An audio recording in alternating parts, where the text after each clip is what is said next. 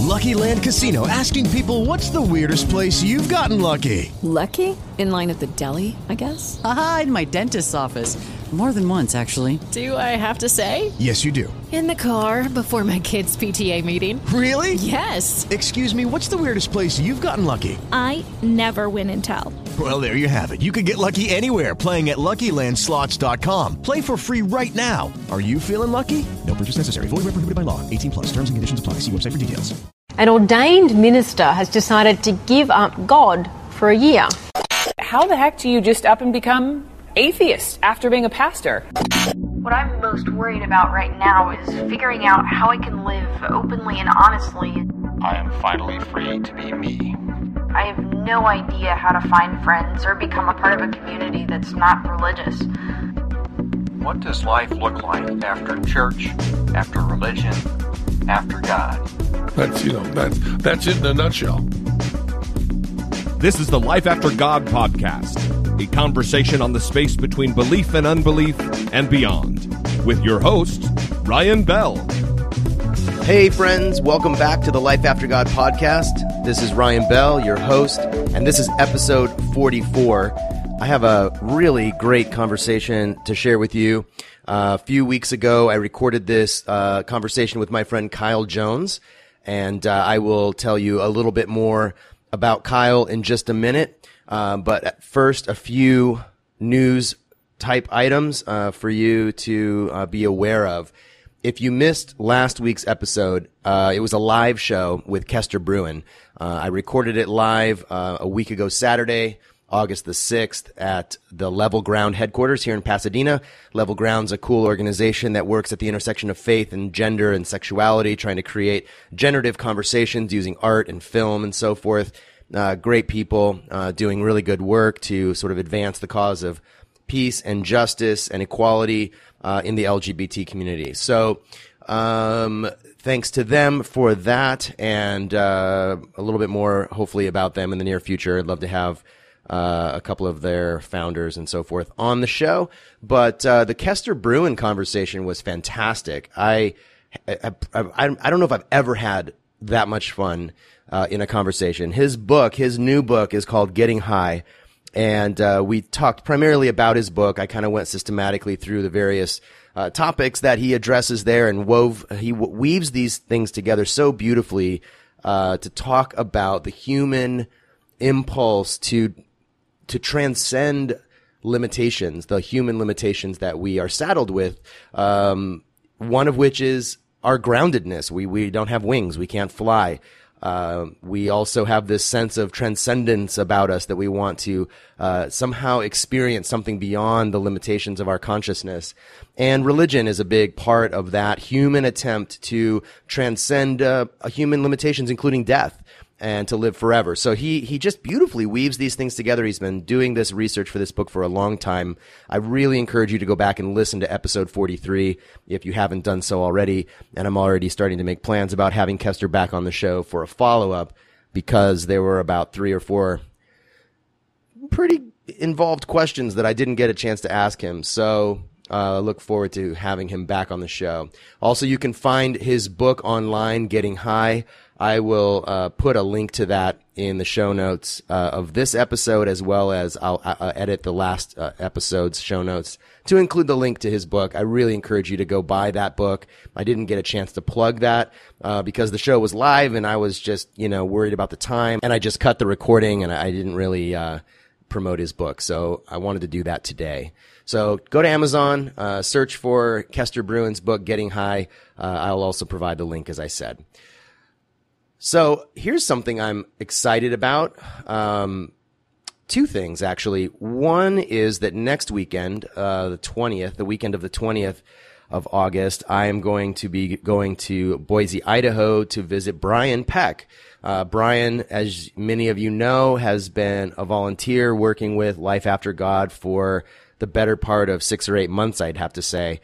And he primarily works these days on the social media aspect of Life After God. He creates the memes that you see online on Facebook and Twitter. and he also manages our Facebook page. So if you hear from him, some of you that have written into the page, you're hearing usually from Brian. And then he rattles my cage to get back to people. And he's been a huge support and help, especially as I've been busier with my day job. And I'm going up to his place to do a little brainstorming about the future of Life After God, some new things that we're planning to roll out in the coming months. And that same weekend that I'm in Idaho with Brian is the 1-year anniversary of the Life After God podcast. And we will be recording the 1-year anniversary episode while I'm there in Idaho with Brian, and we'll spend a little time reflecting on what we've accomplished and what the highlights of the last year have been, as well as, and primarily, looking forward to the coming year and what we anticipate and what we're excited about. So watch for that next week. That'll be really a special time for me, I know, and hopefully for you as well. The following weekend, when I'm back here in LA, I'm involved in a really interesting conversation. And I mentioned this a couple of weeks ago on the show, but I'm going to be in a conversation with Sean McDowell. I'll tell you who Sean is in just a minute. But it's going to be moderated by Justin Brierley. And Justin is coming over to the United States from the UK, where he is the host of a popular radio show called Unbelievable ? On the Premier Christian Radio network. And he is a very popular apologetics and debate show where he brings on Christians and atheists, agnostics, various types of people involved in faith and non-faith, and he pairs them together for these conversations, really interesting conversations. If you've never heard of Unbelievable with Justin Brierley, I really recommend that you search that out.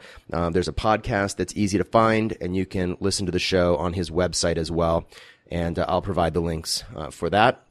But he's coming to the United States, and he's, for the first time, doing a live show. I don't think it'll be broadcast live, but it's going to be recorded. It's going to be before a live audience at a church. And my conversation partner, he's invited me to be a part of this, and my conversation partner is Sean McDowell. Sean is assistant professor in Christian apologetics at Biola University, which is a really conservative, I would say, Christian university here in Southern California. He's also the son of the quite well-known Josh McDowell, who's the author of several well-known books, including Evidence That Demands a Verdict. So he's continuing the family tradition of apologetics. Sean himself is the author of several books, including Is God Just a Human Invention? And 17 Other Questions Raised by the New Atheists, and more recently, A New Kind of Apologist. So if you want to search out a little bit more about Sean, his website is just seanmcdowell.org, and Sean is spelled S-E-A-N, seanmcdowell.org. He has a lot of videos and articles and links to his books and so forth that are there. And, Justin is well known for hosting and moderating great, really fair conversations. So I'm going to be leaning on Justin quite a bit, but I would be lying if I didn't say I was a little nervous about this. I don't really know what I'm up for, but that will be, here in Southern California at a church called Church Every Day in Northridge, California. I have to say, every time I say church every day, I just kind of get chills. I just, the idea of church every day just, sounds terrible, but they're really sweet people and courageous to host this kind of conversation. So I'm looking forward to their hospitality and meeting all the good folks at Church Every Day. It's August 27th, at 6:30 p.m.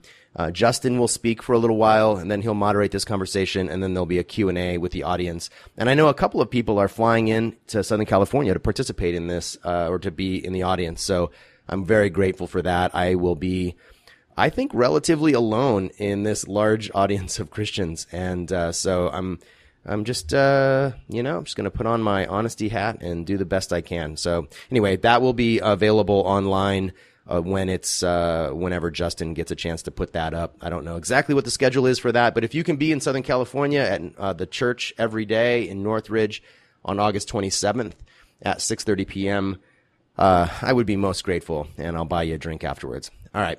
Our show today is a conversation with my friend Kyle Jones. Kyle used to live in Southern California. He lives in Arizona now. When I first met Kyle, he was at Claremont Graduate University, and he is a student of religion, even though he himself is an atheist.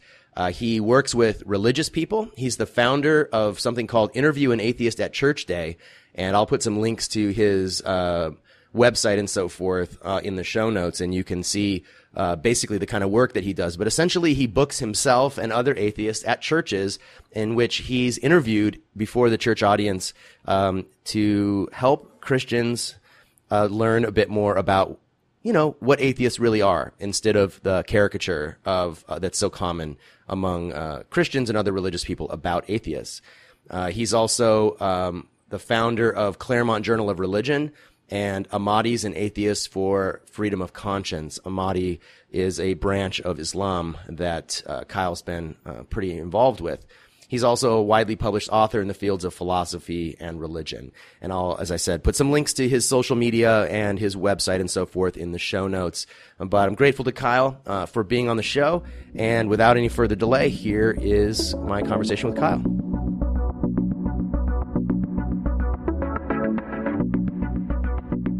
Hey, Kyle, welcome to the Life After God podcast. Oh, thank you for having me. It's long overdue. It's a pleasure to, talk to you on the record, as it were, after hanging out for a little while a couple years ago. But you've moved recently to Arizona, I think, right?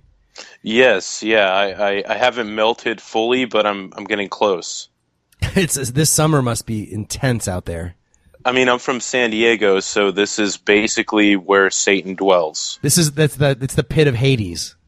It's worse. That's a nice description. I always talk about feeling like magma on my face. So you're just melting. I'm basically melting from the inside out. Wow, that's terrible. Yeah, but I like it out here. I was once on my way to Puerto Vallarta, and our flight connected in Phoenix, and then we got delayed, so we missed our connection, and we had to spend the night in Phoenix. And it was the summer, and it was like 120 degrees or something like that. Yeah, we've been dealing with a regular 100 to 120 every day. Oh my God. Yeah. I thought it was bad here. It's been pretty rough in LA with hitting the hundreds quite frequently, but anyway, people didn't tune in to listen to us chat about the weather. So it's great to have you on the show. Unlike many of my guests, we've actually met and hung out a couple of times in real life. You've been over to my house for a barbecue. We've done a little panel discussion together in the San Diego area. So we know each other IRL. But it's cool to have you on the show.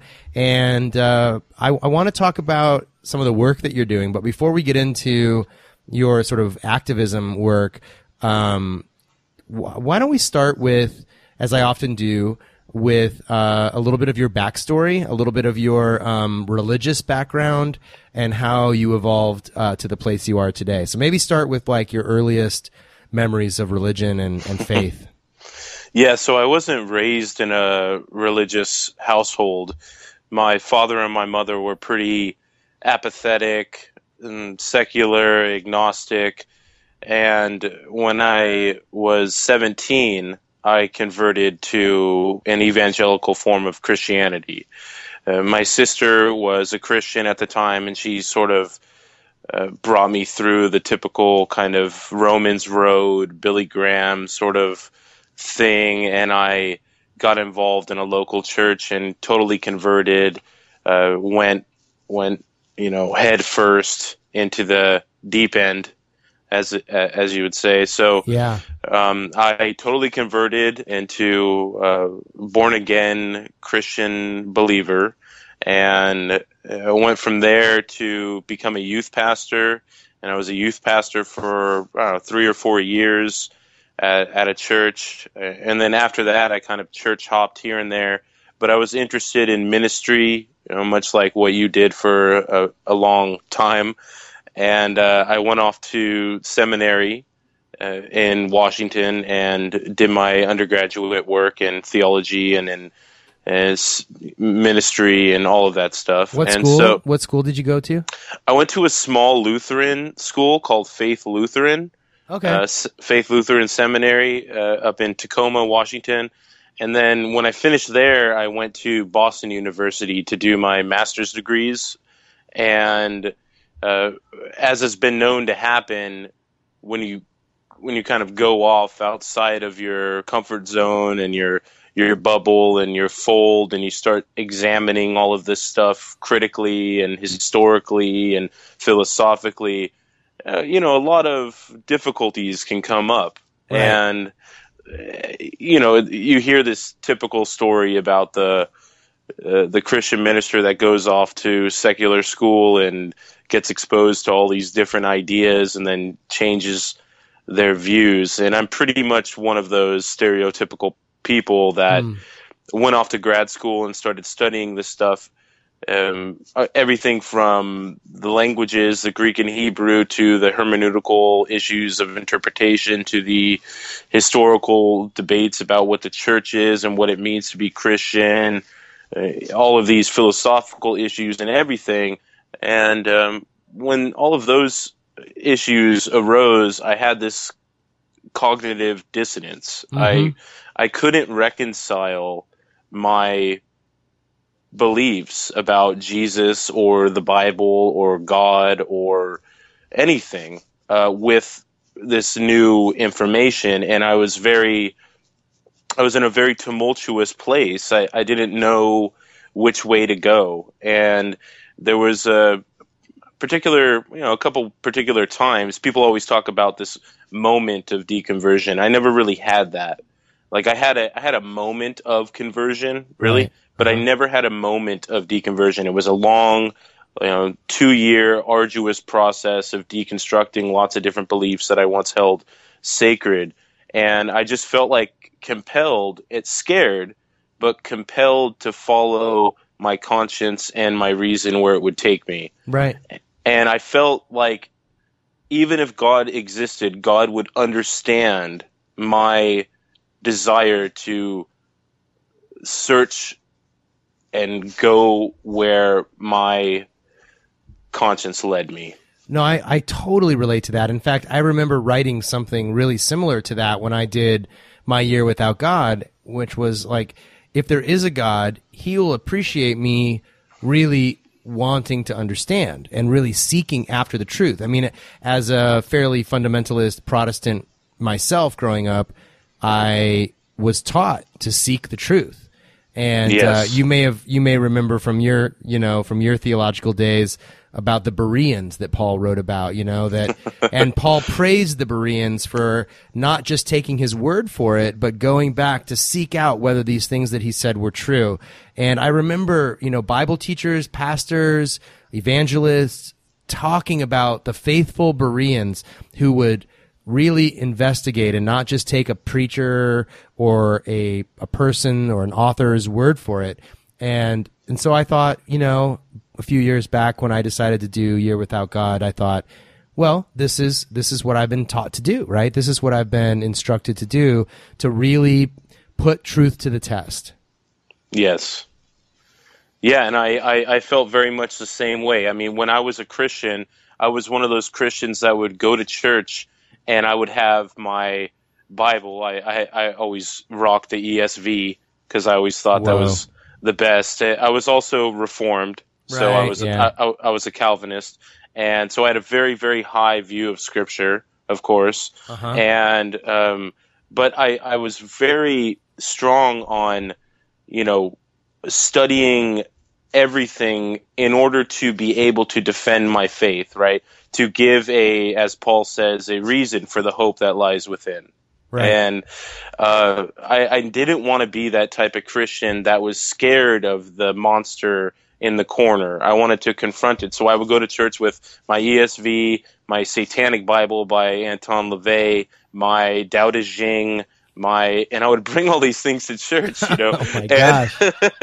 And you could expect a response from some of the elders and other pastors. They were like, well, why are you bringing these things into this sacred place? Like, well, if your faith is so weak as to not be able to investigate, not be able to look something else in the eye and confront it and try to not only understand it, but relate it to your own view, then what kind of faith is that? Like, to me, that's just I was always against this notion of kind of ironically following the herd, right? Like, Right. even as a Christian, I wanted to not be that one Christian that just believed whatever the pastor said, just believe. I was always critical. After the end of the sermon, I would talk to my pastor. I was a youth pastor. I would talk to the pastor and be like, wait a second.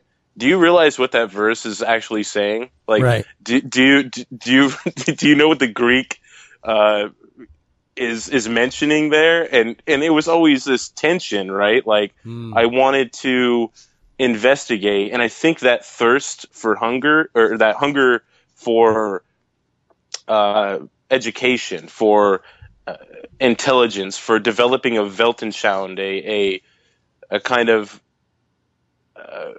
intellectually honest philosophy of life, really was the motor that drove me ultimately out of my Christian faith. Yeah. And it's ironic because, as you said before, Acts 17, lots of this Pauline stuff about being, ready to apologetically defend the faith, actually did the opposite. It made me realize that defending the faith and searching for truth meant not just searching for what truth I want to be there, not just truth that confirms what I already hold, but Right. truth that actually changes me, truth that actually Confronts you.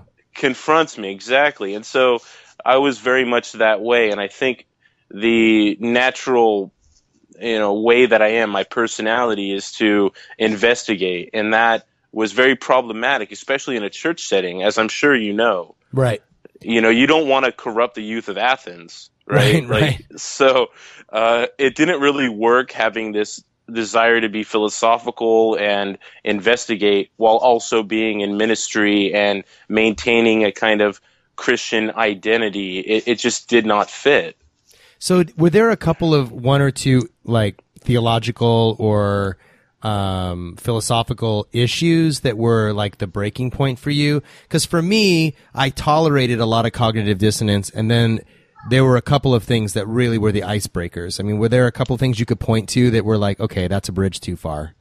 Absolutely. What was it? Luther called it the water tower experience, or the mountain experience. Right. Yes, absolutely. So once again, I had this very high view of Scripture. So once that started getting dismantling, lots of other beliefs fell by the wayside, right? Like if the Bible wasn't the inerrant Word of God, if it wasn't the inspired, direct revelation of God, then it just seemed to me to be another one of these human constructions, right? All these different books on manuals and on how to live life and what to believe. And once that high view of Scripture started falling down, lots of other beliefs, like about Jesus or the Trinity, or beliefs in souls or afterlives or gods or anything like that, they all started to fall. What was the thing that caused you to doubt the high view of Scripture?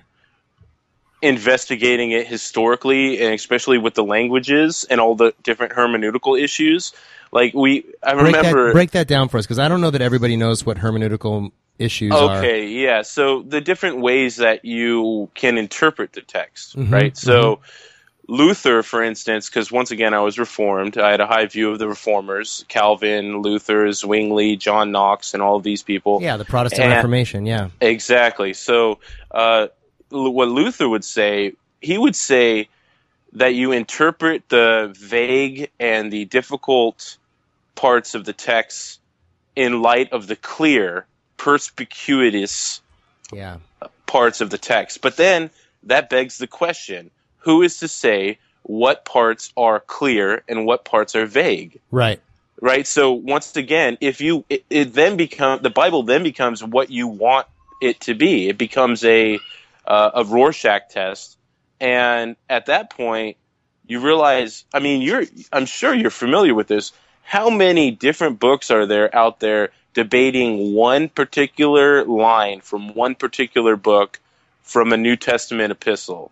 I remember the day that I picked up a commentary on the book of Romans, and it was 2 volumes. It was probably a cumulative 1,000 pages, and the book of Romans itself is probably about like 15 to 20 pages. And if it's like, I had this moment of like, if it took 1,000 pages to explain what these 15 pages mean, this is crazy. Yeah, that sounds like something by Karl Barth. Yeah. It was actually his son who wrote the Anchor Bible commentary on Romans. Oh, interesting. Also Barth, yeah. I believe that's the one. So to me, there was all kinds of other things, right? The different stories about the resurrection and how to reconcile them. The different conflicting stories, like just for instance in the book of Jude, right? In verse 9, it talks about, it's either verse 7 or verse 9, it talks about how Enoch said this and this and this. Well, the Enoch there, they say is the 7th from Adam. But as we know, the actual Enoch that the writer is quoting is a pseudepigraphal writing. Like it's an early 2nd century BCE, somewhat Gnostic text. So if we're, once again, you get in these quandaries where someone like Luther has such a high view of Scripture thought that the book of James should be burned like straw. And once again, the patristics, the early church fathers, from Jerome and Augustine on, Tertullian, all these people, they also had things like the Apocrypha in their canon. Right. Right. And so once again, it just is not so simple as this kind of God just hands it down like Moses' tablets or like King James only people, where it's just like, that's it. It's that clear. No, anybody who reads that long ass book knows that not anybody. Lots of people realize that it's so complicated. It's so complex. Like, not only just the Sitzin Leben, the situation in life in which these people are writing, but their political aspirations, their biases, their ways of viewing history, their political aspirations. Right. Once again, it's a human product, and that lowered my high view of Scripture when I realized it was a human product. And then once again, if I don't have this high view of Scripture, of course I could have taken the liberal Christians' way of kind of examining, taking it with lots of grace and charity, and still thinking of it as kind of an important spiritual work. Right. But to me, that didn't fit still. If that is an important spiritual work, just because it's value in Western society or in the world, it doesn't mean it doesn't show anything about its veracity or truthfulness. It just shows inspiration of like God, like divine inspiration. Exactly. When I started reading Gnostic texts like the Gospel of Thomas, or I started reading Eastern philosophy, like I said, the Tao Te Ching, or the Nichiren Buddhist texts, or the Lotus Sutra, Confucius, all of these things, I started thinking, well, to be honest, I'm in no position to say that one is more valuable or inspired than another. Right. And then I'm also reading all this other atheist secular stuff as well. So I'm thinking, where am I going to place the barometer? Sometimes I would read something from Bertrand Russell and be way more moved and inspired than I would from anything from the biblical text. Right. So that was a big one, right? So that once the Bible became errant, became fallible, became a human construction, then lots of my other beliefs fell as well. Yeah, I mean, that makes so much sense to me, and I think probably a lot of people listening are going to really relate to that, because we were raised, people like you and me and others that were raised with this, as you call it, quite accurately, like this high view of Scripture. We were raised to hold the text. I mean, Seventh-day Adventists theoretically don't have a verbal inspiration view of the Bible, but in actual practice, most Seventh-day Adventists kind of do have that kind of view of the text. I used to talk about like official Adventist theology and then folk theology, which was kind of the theology in the pews that just sort of evolved regardless what the scholars wanted. So the scholars can protest all they want. but pastors and evangelists are the ones that are really driving sort of the mainstream view of the Bible and morality and all the rest. And for the most part, people were taking the Bible de facto as the words of God. Yes. And so that was a huge challenge for me too. And I sort of took that liberal path that you described of saying, well, it all depends on how you interpret it. If you look at it this way, if you look at it that way. But it all seemed like so much gymnastics to me. Like you had to stand. It's sort of like when you look at one of those, a painting and you squint and you stand just in the right spot with the light hitting it a certain way. And everybody that looks at that painting, as maybe any good abstract art would do, sees a little bit something different or interprets it a little bit differently. Which is fine and lovely and wonderful. But then you can't take normative judgments from a painting. Yes. You can't say this painting means X. Yes. And if you contradict that, you're going to hell. It's like, no, absolutely. The painting is open to a multitude of interpretations. That's what makes art wonderful. But then you can't at the same time say it's like this normative judgment. Absolutely. And it also comes down to personality. I feel like a lot of times my earlier personality was to think in terms of black and white, was to be rigid and full of certainty and to do psychological splitting, right? Us versus them. Right. Even as a Christian, it was like there were all these other Christians or people that identified as Christians that I didn't think were. Because they did, especially Seventh-day Adventist. I mean, not just especially them, but Seventh-day Adventist. Since we're talking about that. Yeah, exactly. Seventh-day Adventist, I told my friend that I do, my Seventh-day Adventist pastor friend, Shane Ackerman, I tell him, well, you weren't Mormons, but you were close. Right. And so... Same historical period. Exactly. And so it's one of those things, obviously, with William Miller and Ellen White and others, it's very tricky. And to me, it's this personality thing, right? Like, in a lot of ways, you want to see a particular thing.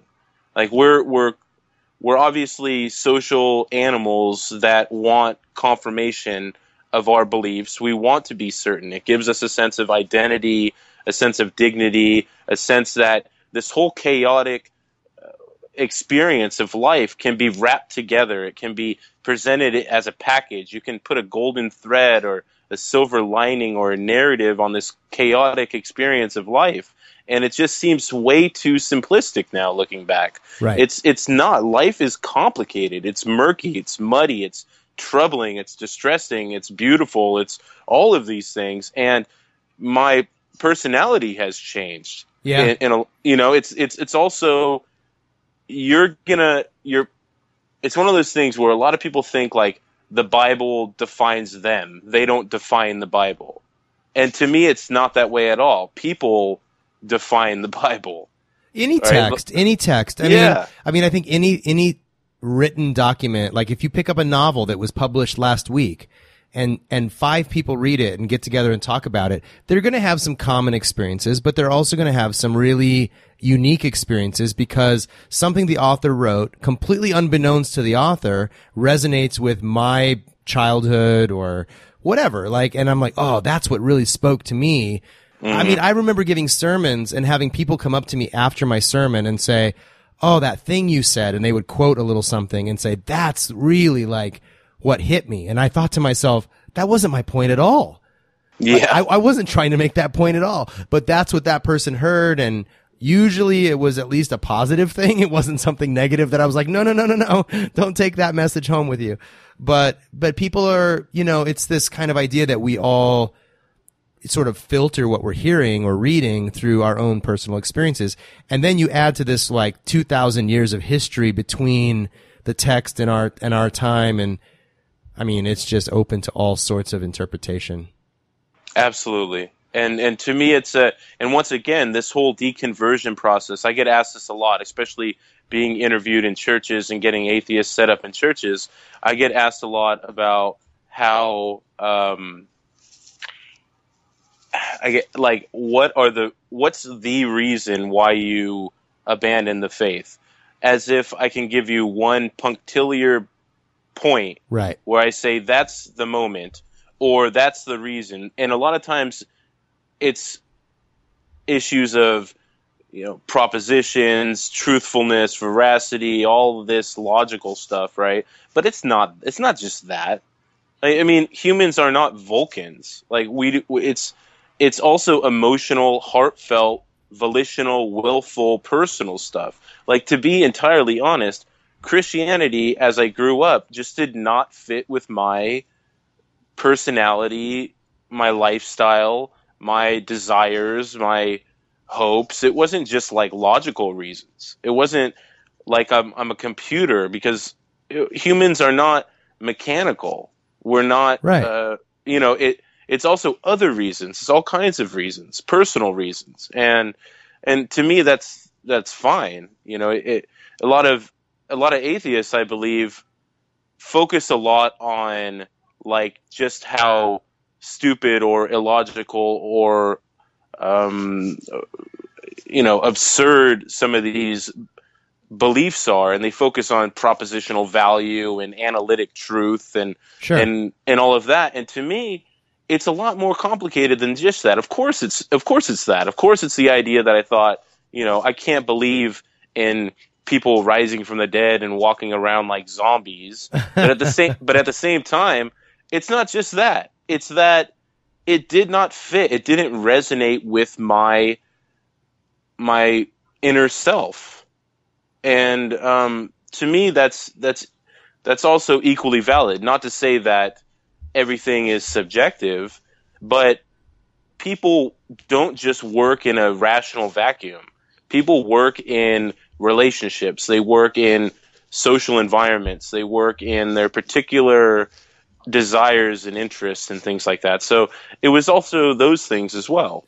Okay, so that brings me to a good transition, because I feel like you and I have had a very similar experience, except for the fact that I was really raised in the faith and you came to it more as a teenager. But I think our deconversions, I was never a Calvinist. I mean, Seventh-day Adventists are like firmly Arminian. Yes. But I mean, in spite of those, I would say, fairly significant differences, we have had a similar deconversion experience, in the sense that it was, I guess I would summarize it by saying it was an effort to be true to ourselves and true to our desire to know the truth that ultimately led us away. Now, you spend a good deal of your time both in your project Interview an Atheist at Church, and as well as some of your other online activity with Muslim people of faith and Christians, and I would assume maybe some Jews and others as well, really trying to build bridges of understanding, which is super awesome. And I was super involved in interfaith dialogue when I was a Christian, and still feel like, politically and in terms of the survival of the human species, this kind of trust building and understanding is really what's ultimately important, knowing that we're probably never all going to agree on anything perfectly, but that we do need to live together somehow. So how do you navigate, and I have a more specific question about this, but like, how do you, knowing what you know and believing what you believe, how do you navigate these conversations with people who are still holding on to beliefs that you consider to be fantastical or sort of not in keeping with what seems like reality to you? Yeah, that's always an important question. I mean, second to the ultimate question about life and this deep philosophical Douglas Adams type question, I feel like second to that is, how do we live together with people we disagree with? Not even just like surface disagreements, but like disagreements at the atomic level, like fundamental disagreements. And to me, it comes down to a kind of pragmatic way of acting in the world that doesn't assume that other people need to comport to what I want them to be. It also is a difficult balance between what some people think of as principles versus pragmatism, which I think can be a false dichotomy sometimes, because being pragmatic can also be a kind of principle. But it's complicated, right? I get asked this a lot. Like, how do you, what boundaries do you have? What lines have you set up? What things will you not accept? And because life isn't mechanical, because people are so prone to certainty, as I once was, and still in some way am, I do not have clearly delineated boundaries. I don't. It's almost like a freestyle attempt, and to me that's okay.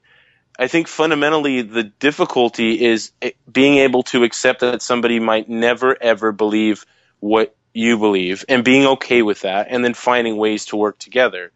Now, of course, I'm not going to say that all views are equal.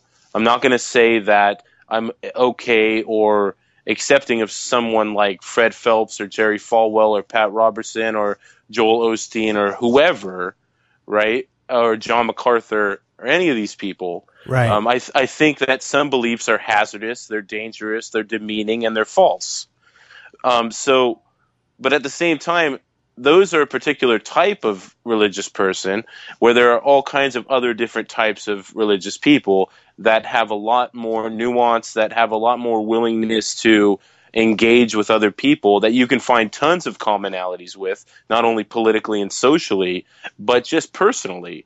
So to me, it's kind of an adventure. It's not a blueprint, and it can be difficult.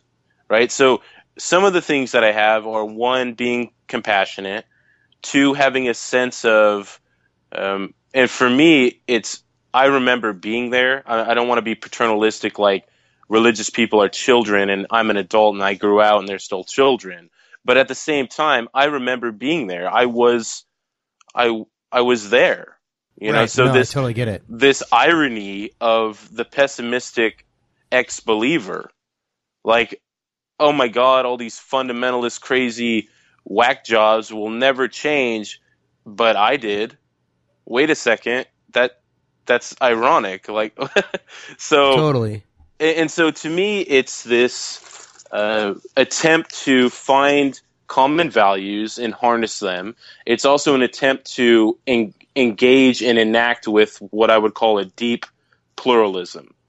And there is this totalitarian impulse that we want to go out and make everybody like ourselves. And to me, that is not just a problem with religious persons, it's a problem with people. And if we can find ways to accept each other within reason, right? Like if we're talking about people that want to physically harm or advocate physical harm towards other people, then there's a time to scream and shout. And as Solomon said, there's a time for anger. Sure.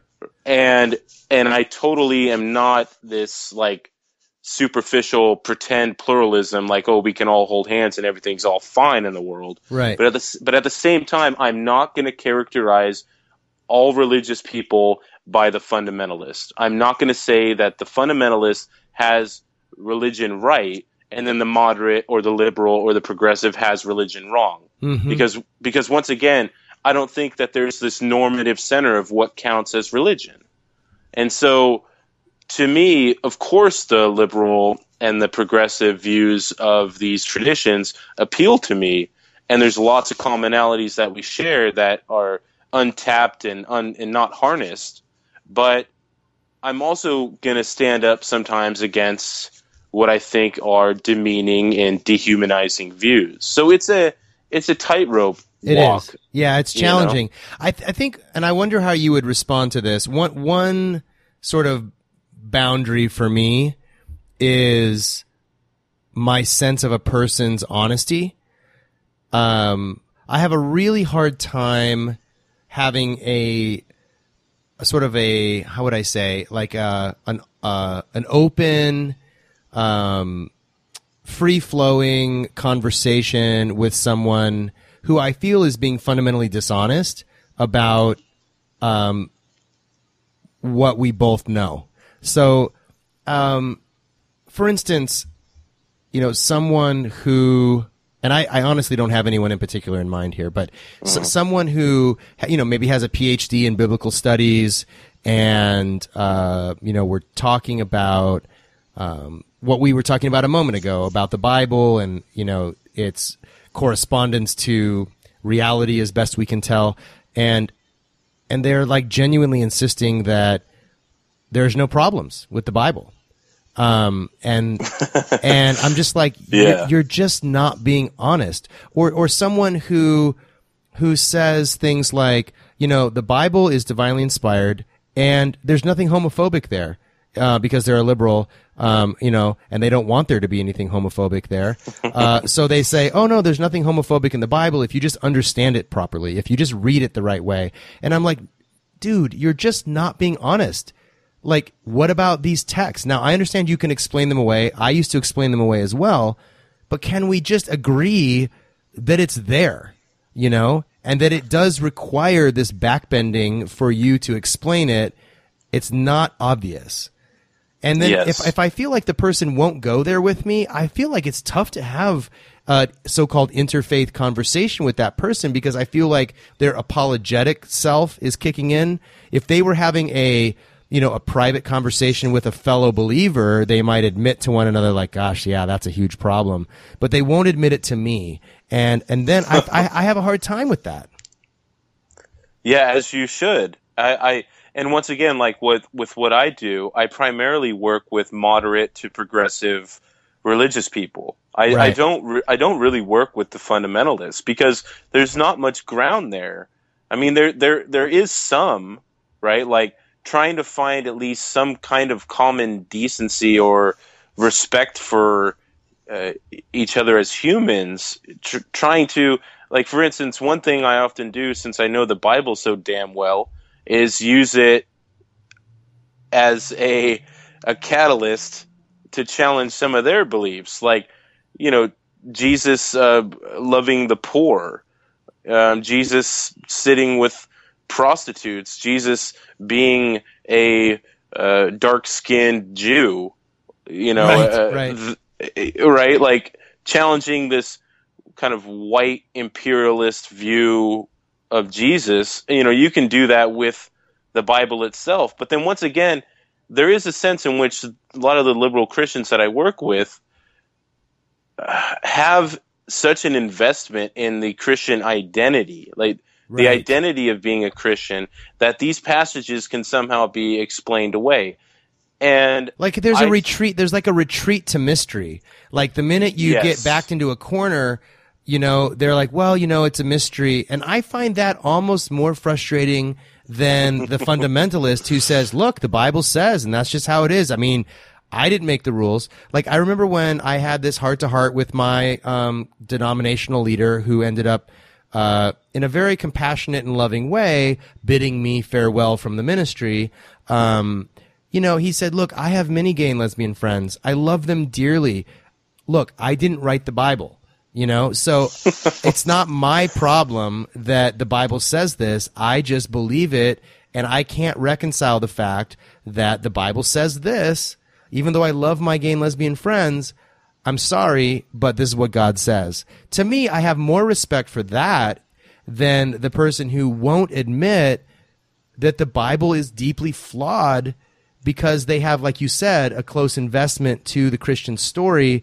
And as you and I both know, it unravels fairly quickly the minute you start going down that road. So it's almost like the monkeys, see no evil, hear no evil, and they're like, no. It all makes sense if you just, like you were using the word hermeneutics a moment ago. If you just have the right hermeneutics, it all makes sense. That, to me, the progressives almost seem more, in a way, dishonest. And I know that's a really big word to use, and I don't mean to be offensive by using the word dishonest, but I just want this heart-to-heart moment with some people where I'm like, can we just agree that the Bible is a big, big problem?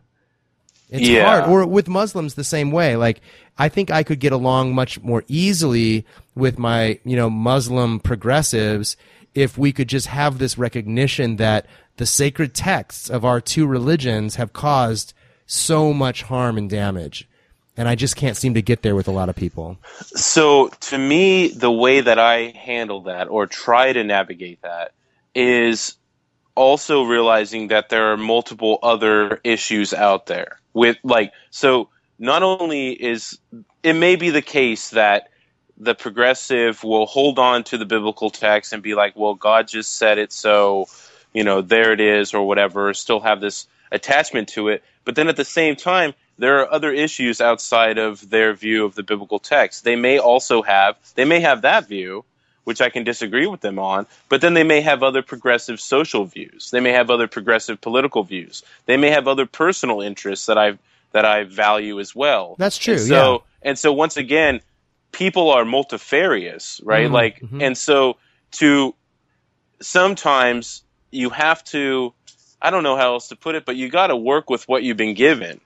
And I can't expect people to I can't expect most or all people to see things the way that I do. And so what I'll do is I'll try to go, okay, well, you have that view of the text. Now, what else can we do?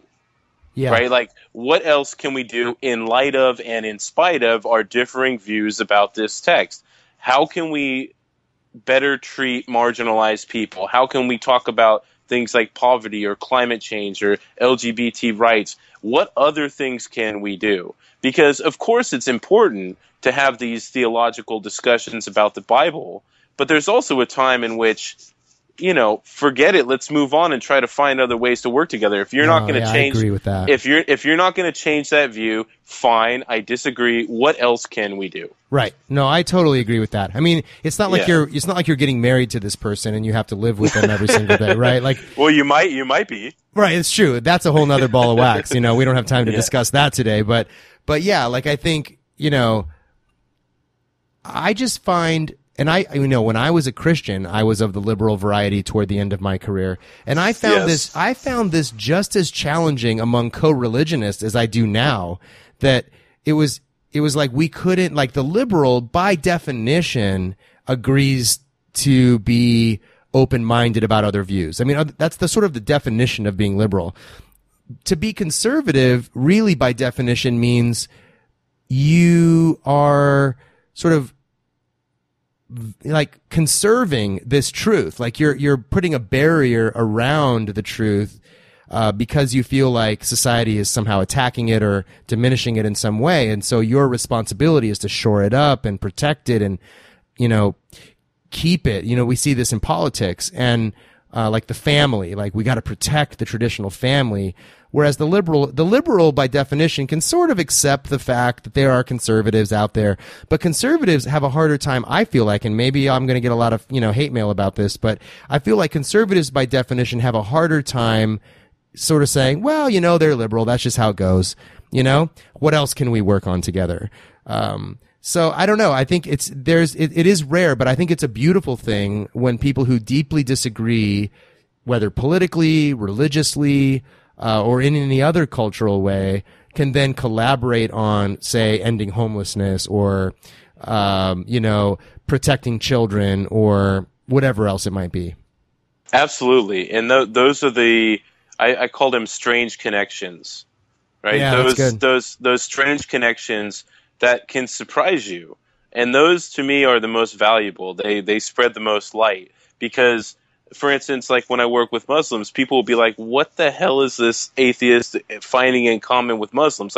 They assume Muslims are they're the exact opposite. They're the antipathy of atheism, as if Christianity or any other form of theism isn't. But it's not.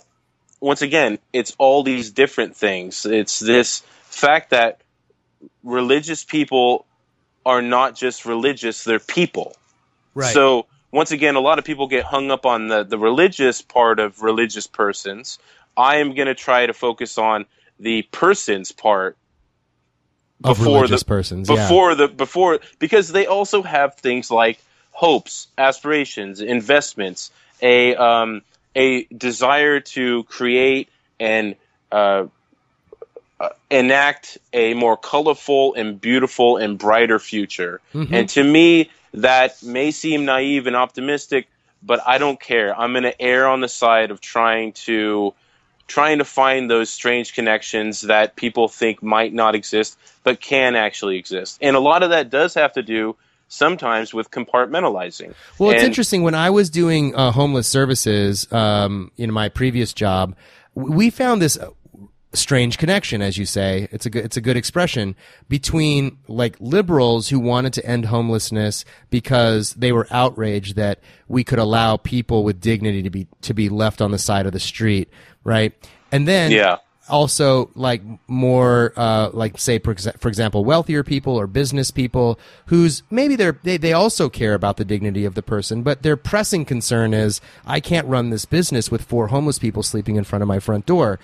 So I have like a business interest in helping them find housing, right? Or, you know, a politician who may have an electoral interest in helping folks find housing. And, you know, there's all these different, you know, various interests. We're coming from different ideological perspectives, but we could often meet at the place of saying people shouldn't be homeless, right? Right. Okay. So, or at least people that don't want to be homeless should not be homeless. And, and so whether you were a Republican or a Democrat, whether you were a business executive or whether you were like, you know, canvassing for Greenpeace, we could come to this place where we would say, okay, homelessness sucks. We should do something about this. And I feel like, you know, that's kind of the work that you're doing and that I'm also trying to do in a different kind of way. But to say, all right, you're a Muslim believer, you're a Jewish believer, you're a Christian believer, I'm an atheist, but can we agree that the world is only going to change if we change it? And is that kind of where you're at? Absolutely. Absolutely. And it's ironic too, because as not really ironic, but as an atheist, there isn't anybody else that's going to do this. There's no celestial forces. There's no spiritual guides. There's no big brother out there that's going to right the wrongs. We have to do this. Right. Like, meaning doesn't exist outside of people creating it. Change doesn't exist outside of people changing it. Right. So these, it's very much a humanistic philosophy that even a lot of religious people hold. Right. Like they still are compassionate and have, lots of them, compassionate, have human sentiments to help the estranged, to help the other, to help the downtrodden and the desolate. And we can find unique ways of doing this. And once again, it comes down to being able to, I don't know how else to say it, but to accept radical difference, to accept pluralism in a very deep way, in a very deep sense, but then try to find ways to work beyond it. Of course, we can always crack back at the ultimate bifurcation of our beliefs, like the ultimate philosophical foundations for why you believe this and I believe that. We can do that all day long. And I do think there's some merit and credit to that. But at the same time, for me at this point, I feel like we can debate how many angels could dance on the head of a pin until the cows come home. But when it comes down to it, we share this world. We breathe the same oxygen. We have to find ways to work together. And that matters. It matters in a real politics sense. And that has trumped my desire to show how other people are wrong and I am right. It is now about whether they believe this or I believe that. What can we do? Right. No, I think that's rich. Yeah. I mean, and once again, it's not a one-size-fits-all thing. I get asked this, like, am I against the firebrand atheist David Silverman, I don't know, Matt Dillahunty type people or whoever, Richard Dawkins or Hitchens, whatever. Am I against that? Not necessarily. I'm not necessarily saying there's no place for that. Of course there's a place for that, but it's not my thing. It's okay that one size does not fit all. Yeah, that's right. Because life isn't this way. I don't expect everyone else out there to be going, I need to be like Kyle and be this soft, jovial atheist that, wants to laugh and find, ways to work with religious people. But I'm telling you, when I look around in the world, I feel like it's more important to err on the side of finding those common values than it is to err on the side of needing to show how right you are. No, I think that's great. And I think we need more of that. Yeah, as we're getting toward the end of our time here, I definitely want to give you a chance to talk about, Interview an Atheist at Church Day. How did you come up with that idea, and how's that going? Oh, it's going well. I mean, it's a one-person project. I mean, there are other people that help here and there. I mean, we've had about 40 interviews over the last 4 or 5 years. That's a lot. Yeah, it's been a lot. I mean, not all of them have been recorded, but I love when they're recorded so other people can watch them. But once again, yes, just YouTube, Interview an Atheist at Church Day, watch some of the videos. There's interviewatheist.wordpress.com. You can just Google it and lots of stuff pops out. But it's this way to try to find common values and work together with Christians if you're an atheist, or if you're a Christian with atheists. So it's a way that I felt would de-escalate levels of tension and try to humanize atheists, humanize pastors, put flesh and blood to the idea of an atheist and the idea of a Christian, and counteract those false stereotypes that are often mitigated through things like the media, popular culture, and the more radical or firebrand in any camp, and try to find ways to work together. And so, I started it. Once again, I have these two eras in my life, the former youth pastor Kyle and then the atheist Kyle, and I wanted to try to find a way to bridge the two. And I thought an atheist being interviewed by a pastor at church would help do that, would help put flesh and blood and counteract false stereotypes and all of this. So that's yeah, cool. So that's what I do. And also you do this too, and giving, and I appreciate what you do a lot, because you're giving voice to lots of these people like us who have come from a religious background and are now navigating the world with a different set of assumptions. And, giving voice to these people is vital. And so I thoroughly applaud what you do. I also think you're somewhat of a decent person, despite what everyone else says. No, I'm just kidding. Thanks, Kyle. Appreciate that. It's just at least because I have one friend. You got one friend. It's because you made me carne asada tacos, dude. But that was so good. So anyway, yeah, no, I really appreciate what you do, and I'm very honored that you would have me on your podcast. Yeah, man, it's been great to have you, and I really applaud the work that you're doing as well. It's not easy, and I know it comes with a lot of criticism from the atheist side as well, that you're being too soft on crime kind of thing. And yes. And I've actually probably joined into that fray once in a while too. But what I like about our friendship is that, we're able to push back on each other, and it's not personal. Like, I'm not attacking you as a person. You're not attacking me or anyone else as a person, but you're able to sort of take on board the criticism, evaluate it, and move on. And I think we need more of that in our world. And I also want to give a huge shout out to those 40 Christian pastors or so that have been willing to let you come to their church. Because I want to say, as a Christian pastor, formerly, that's a pretty tough sell.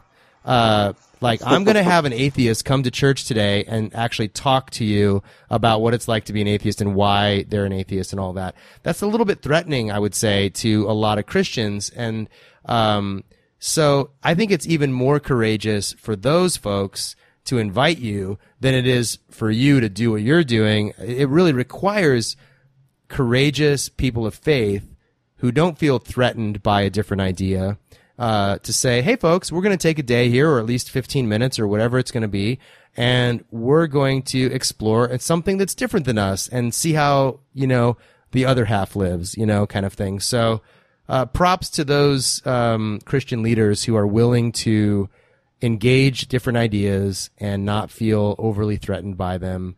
I think that's huge.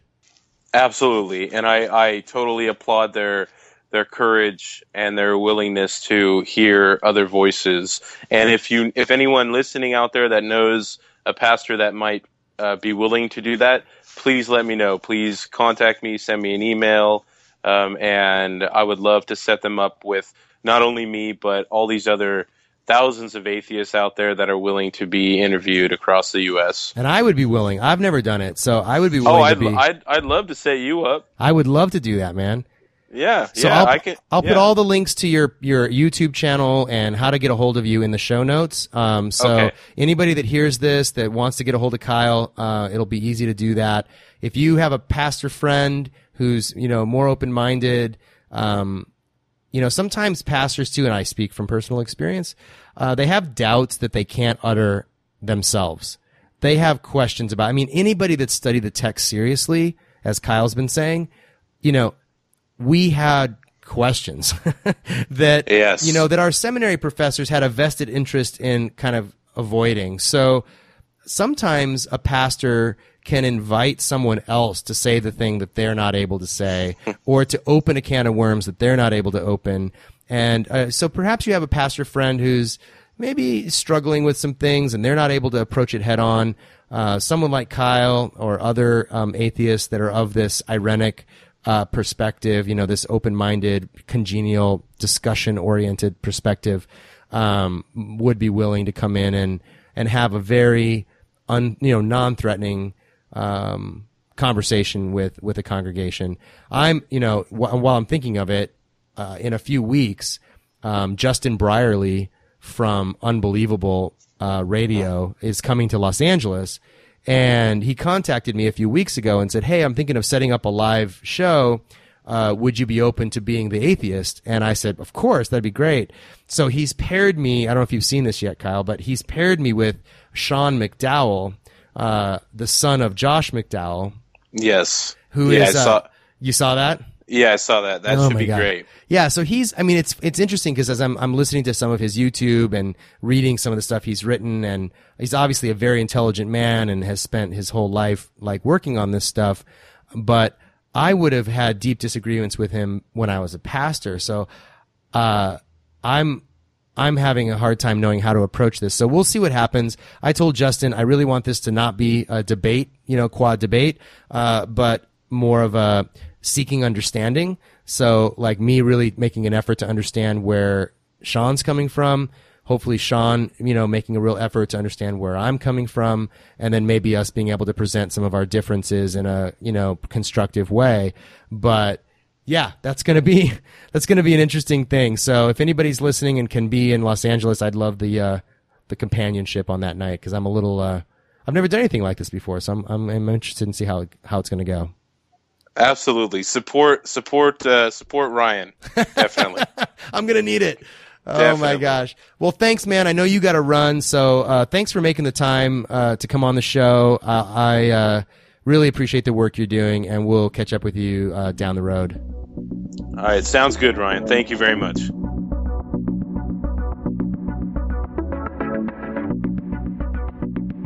Yes. Good stuff.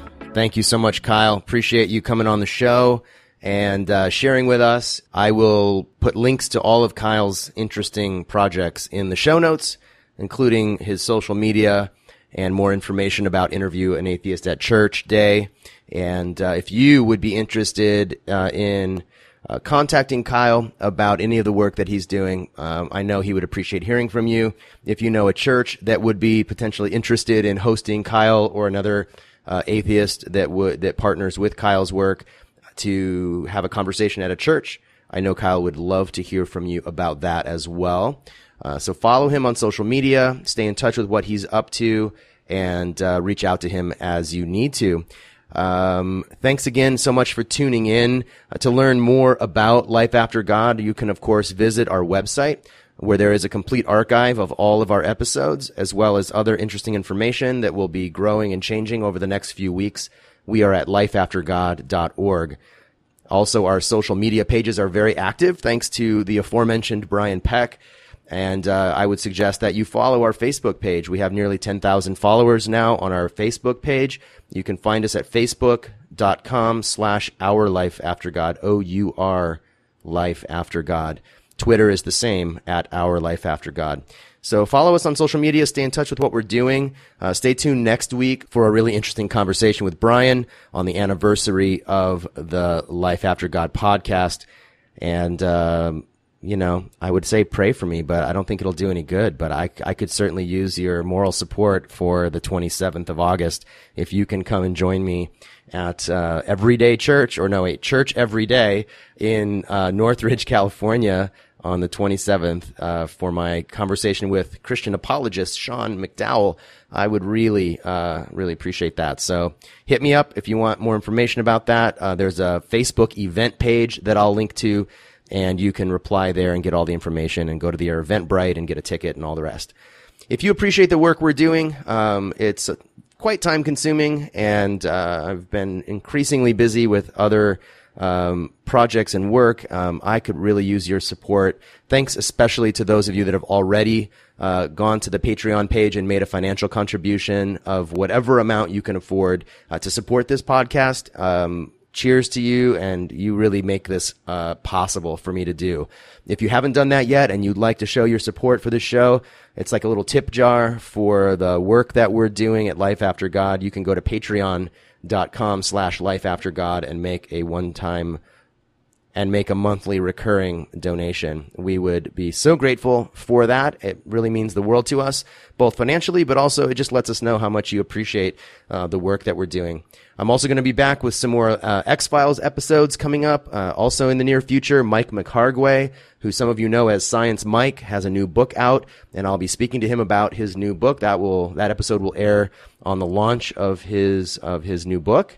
And a few other authors that I have lined up, and some other exciting X-Files conversations that are in the works. So subscribe to the podcast at Spreaker.com/lifeaftergod. Subscribe to our social media so that you don't miss anything. Thanks again for tuning in. I really appreciate the devotion of your time and energy to this, and thanks for writing to me and letting me know what you think. Until next time, my name is Ryan Bell, and this has been the Life After God podcast.